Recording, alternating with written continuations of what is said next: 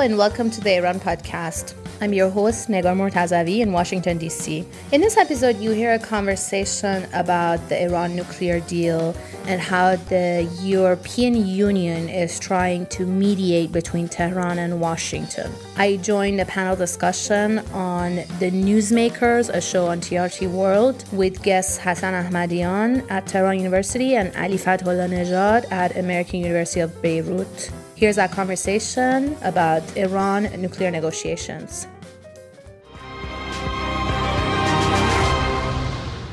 A couple of weeks ago, Iran told the UN it had begun enriching uranium up to 20% using new, more sophisticated centrifuges at an underground facility.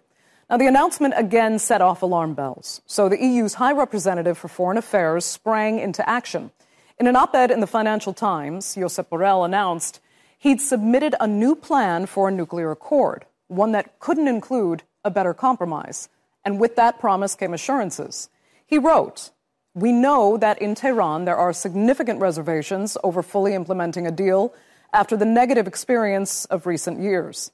The deal on the table reflects the commitment of President Joe Biden and U.S. assurances in this regard. As a result, the deal is better protected from potential unilateral moves to undermine it." So the deal may represent Biden's commitment, but in the U.S., there's no telling if Biden will actually stay in office beyond his first term. A recent Gallup poll set his approval rating at just 38%. So what would happen to this deal if Republicans take back the White House in a little over 2 years' time? Well, the former vice president, who has his eye on the top job, has been very clear about what he would do.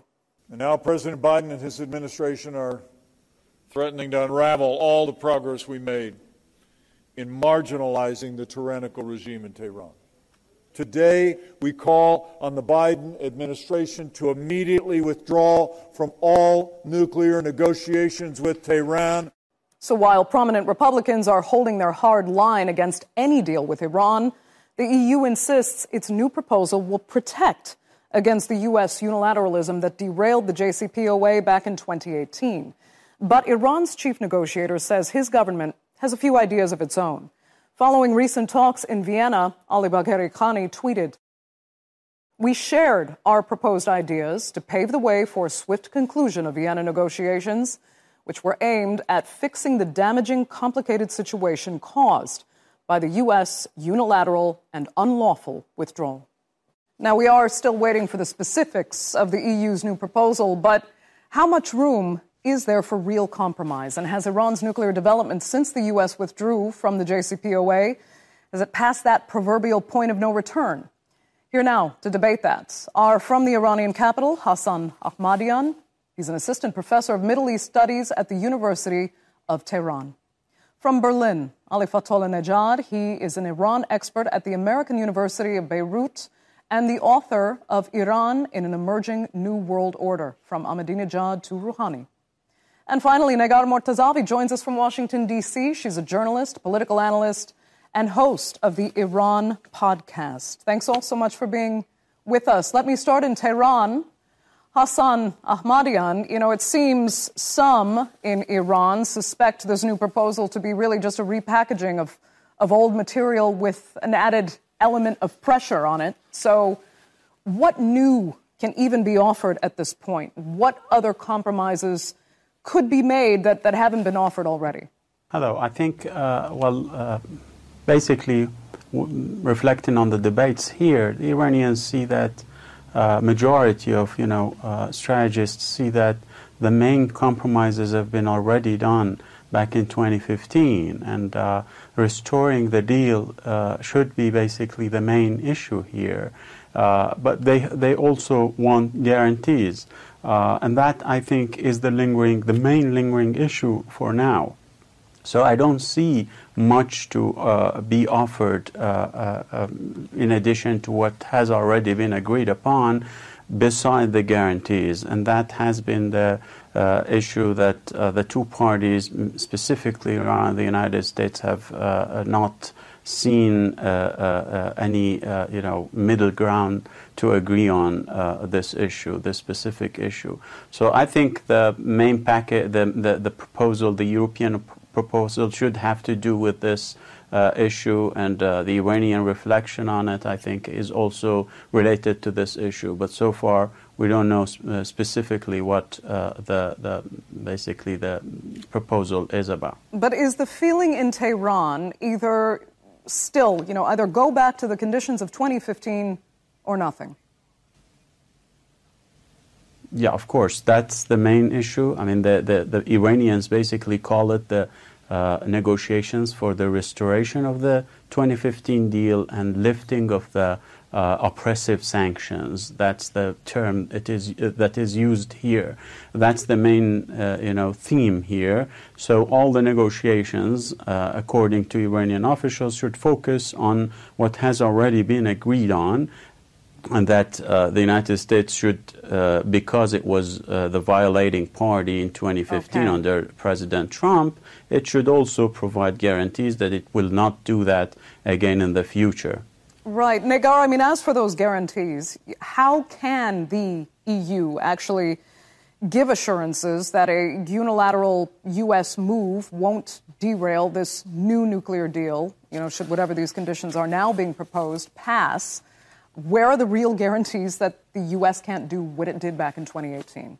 Well, Andrea, there are no absolute guarantees because of the way the system, the democracy here in the U.S. is set up. And essentially, if there was any continuity in U.S. foreign policy, even with the change of parties, with President Trump, we realized that all of that continuity could also be cut. So there's no absolute guarantee, but I also think that is to some extent understood in Tehran. So what I think the two sides should be doing as far as bridging this gap, and hopefully with the help of the European Union, is try to arrive at a midpoint where there isn't a unicorn absolute guarantee provided that Joe Biden can offer. But I think there are creative ways that also with the help of EU ensuring economic benefits, even in the case of another U.S. unilateral move, or also upfront guarantees in a way that would compensate, saying in the case that such a move happens again, that it would sort of offset. But I think both sides need to make more of a political decision rather than a technical decision to arrive at this midpoint and bridge the existing gap. It's interesting, Negar, because Joseph Borrell says, the harsh sanctions approach has failed, and now joint responsibility needs to be taken to avert what he's saying could be a nuclear crisis. The problem is the U.S. does not think those harsh sanctions are failing. In fact, they think they are effective. Well, I think, and that's the surprise here, because I'm actually not quite sure what the long-term strategy of the Biden administration is. We saw candidate Biden, his senior officials under President Trump criticize President Trump for doing this exact same policy, for putting pressure and sanctions, assuming that it would bring back results, and also promising that they would make a U-turn on whatever the Trump policy was. But I guess once entering the White House and, the administration, they have been afraid of the political consequences, or let's say the backlash that they actually witnessed under the Obama-Biden administration when a deal was made with Iran. So I think it's a complicated situation. They're caught between a domestic backlash that they're afraid of facing and also a longer-term international conflict that is brewing with the lack of diplomacy with Iran. Right. Ali, 11 months, 8 meetings in Vienna, ending in really no progress. And then in June, we saw Iran actually censured by the IAEA for failing to explain some uranium particles that they detected at various locations. Looking back, though, I want to look back at that censure itself now. We had 30 out of 35 IAEA members approving it, while China and Russia rejected it. India, Pakistan, and Libya abstained. How much does that actually indicate about how empowered Iran might feel, knowing that, no matter what, it, in a sense, has some powerful allies that will protect its interests in the IAEA? Well, first of all, I'm not sure if those powerful allies going to step in at every occasion that Iran would then want to step in. As you might know, there is also some concerns in Tehran over the role that Russia has played during the JCPOA process. And as you know, the Russians have tried to derail the talks right after their invasion of Ukraine. But this IAEA Board of Governors resolution has indeed been critical vis-à-vis Iran. But nevertheless, I don't see any major consequences from that, from that IAEA decision. Iran is continuing to pursue its nuclear escalation strategy that it has started in response to Trump's maximum pressure strategy. And so this is, it's trying to elevate its bargaining leverage. Mm-hmm. And if I may inject on the question that you posed just before, I doubt that the Biden administration is thinking that sanctions is working. I mean, they have repeated numerously that they strongly believe that Trump's maximum pressure sanctions on Iran have been counterproductive. Right, but it's the Republicans in Congress that are going to fight to continue with pressure. The sanctions. Yeah. This is true. Yes, precisely. It is what I was going to say, because now more recently, Biden administration officials have more talked about imposing sanctions, not least because of domestic pressure from the Republicans, but also because of Iran's strategy of nuclear escalation. And what is important to understand, I think, since my colleague from Tehran has talked about Iranian strategists, it's clear that Iran's strategy is very much based on the perception of weakness by the West. And if you see that the U.S. and EU officials have numerously, despite numerous Iranian actions that may have been considered counterproductive, said that they are still very much interested to return to the deal. You know what, though, Ali, I have to mention that you had actually said that Iran going nuclear would even have negative ramifications for partners, including China and Russia. What do you mean? How would the ramifications really be so negative for China and Russia?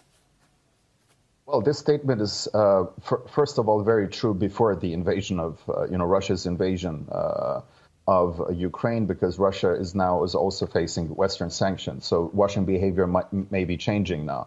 But what I meant by that is that neither Russia nor China are interested to see an emboldened Iran that has nuclear weapons, because this would not allow the continuation of the nature of bilateral relationships, be it between China and Iran or between Russia and Iran, that is characterized by an asymmetry of power to the detriment of Tehran. So, of course, a nuclear Iran may be more emboldened, but then again, a nuclear Iran has also a lot of negative consequences that also have to be taken into account. Okay, let me ask Hassan if you agree on that point, Russia and China. Well, I think non-proliferation is not only a U.S. policy, it's a P5 policy, a UN policy. So I think Russia, China, and other members of the Security Council are against any new country going nuclear, building its own nuclear arsenal. So that's clear, but it's not the Iran did not really cross to that direction its previous policy. It did not transform its strategy of nuclear pressure into, weaponization of its nuclear program. I think it has been very vocal on using this file because it's the main bargaining chip it had vis-a-vis the United States that have all the options, as it says, on the table that include the military option. They have the main, their main option is the nuclear within the nuclear file. So they have been piling pressure vis-a-vis the United States that is using the maximum pressure. And touching upon what has been discussed, I think though the Biden administration has been critical to Trump's maximum pressure and its sanctions campaign on Iran, it had really it has been enforcing the same strategy. It didn't change it. It has added basically to the already existing sanctions on Iran. So the maximum pressure campaign is in full force under Biden, just as it was under Trump. That's why the Iranians don't see that much of a trust in this new administration. They didn't see it in the past year, and I think they won't see it in the future as well. That's why they are focusing on the issue of guarantees this time. Hassan, I have to ask you something because it's fundamental. While those in the West believe Iran wants to build a nuclear weapon, some in the West, I should say, Iran has always said that is not what it wants, and it's against Islam itself to build nuclear weapons. So explain why there is this absolute fear that Iran is not only building a nuclear weapon, but that some believe wants to use a nuclear weapon against its enemies as well. Well, that's different perceptions. Within Iran, the highest authority has issued a fatwa, that is a religious ruling, saying that it's forbidden in our religion to build a nuclear weapon. The Western parties do not trust Iran. But the irony is that they have ruined, the United States has ruined the main mechanism that would bar Iran from building a nuclear weapon, from developing its nuclear program. That happened in 2018 with the U.S. withdrawal from the JCPOA. Actually, I haven't seen many experts or any expert basically debating or opposing the notion that the JCPOA has put limits on Iran's nuclear program and put it under severe IAEA verification mechanism that has been unprecedented in the history of nonproliferation worldwide. So it basically stopped Iran from moving to that direction, even if it had decided to do so. Iran's nuclear chief, Mohammad Eslami, has said that Iran has the technical means to produce an atomic bomb, but that Iran has no intention of doing so. Has Iran's nuclear program, though, come too far already? The knowledge it's gained, since Trump withdrew from the JCPOA can't be taken back. So is it in some senses too late? I agree that the JCPOA was the best vehicle or the limit to put on limit and monitoring and verification to put on this nuclear program, the world's most extensive monitoring system on any nuclear program, to ensure that instead of us speculating that there would be a UN watchdog monitoring this program to ensure that it doesn't break through and move from a civilian into a weapons program. Now, it hasn't happened yet. Iran is trying to, in a way, escalate to gain leverage, I think is what they're seeing on their side. By this escalation, they're trying to gain leverage when it comes to the negotiations. But it's so far, I think they're pushing the limits to a point that is not of a no return.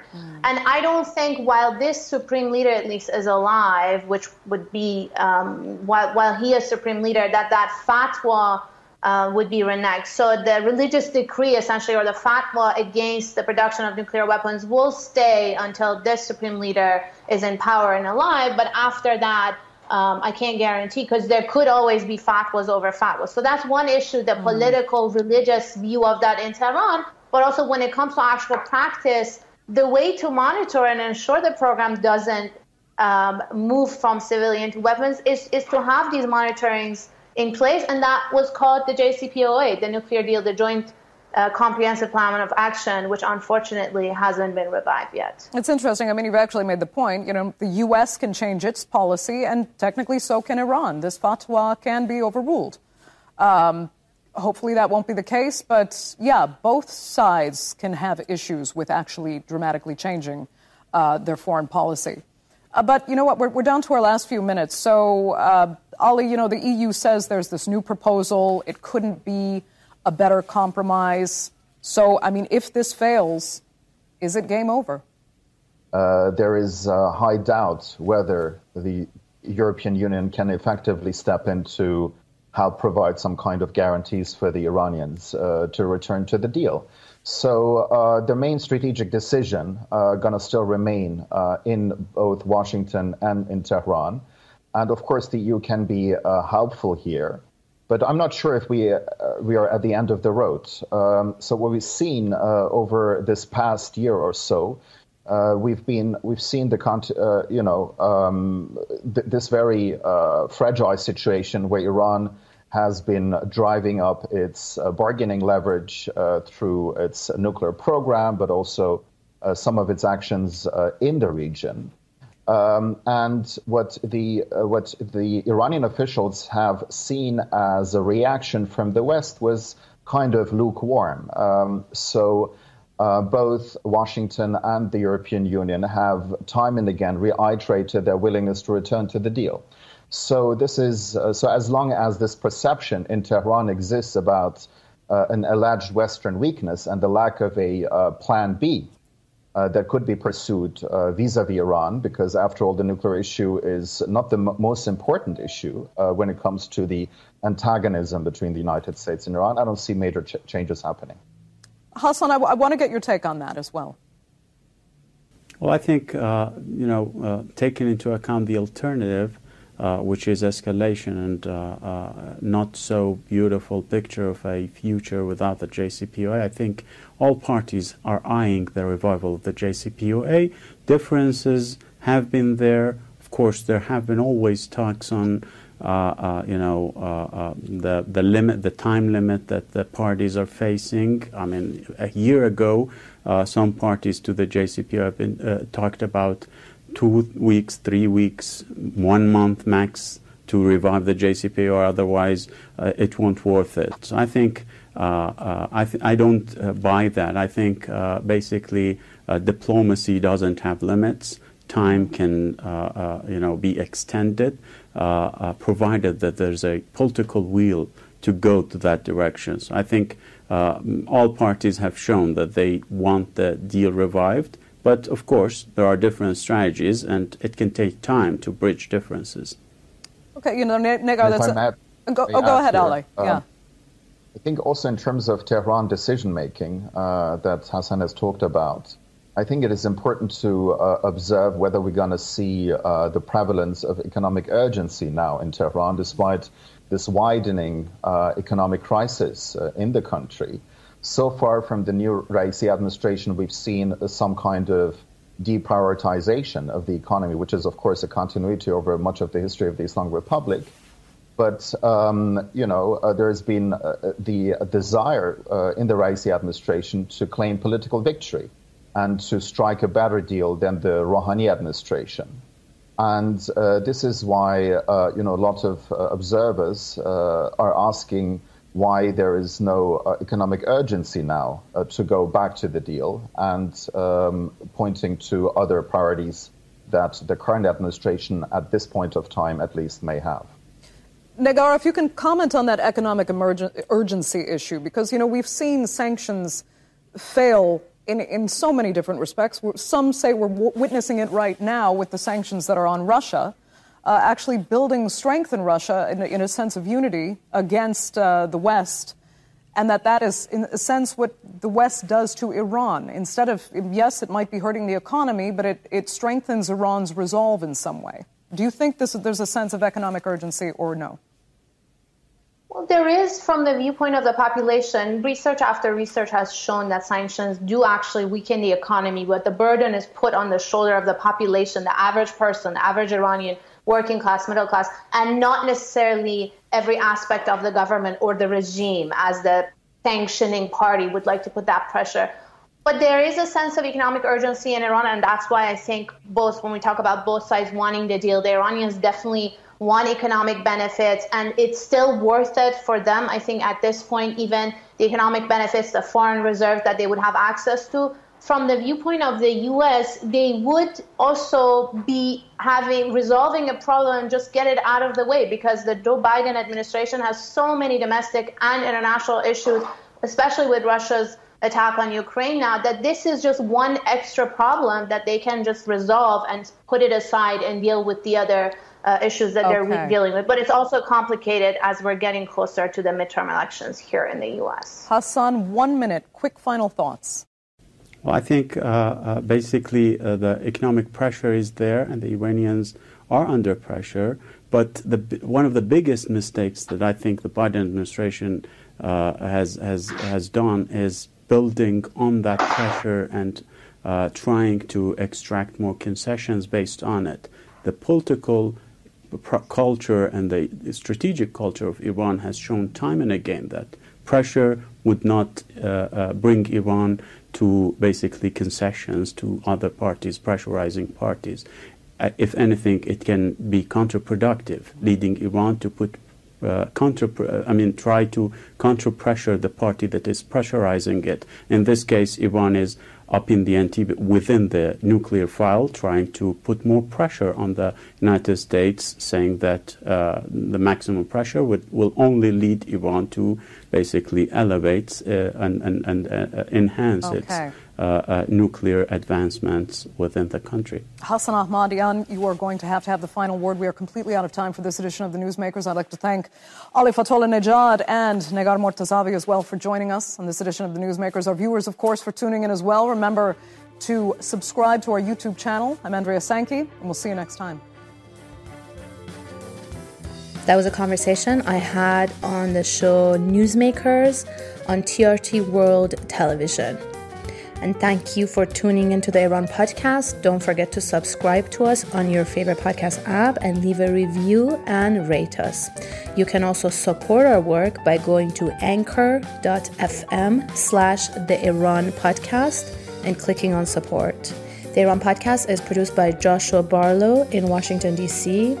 Our theme music is by 127 Band, and our logo art is by Mina Jafari. Until next time, goodbye.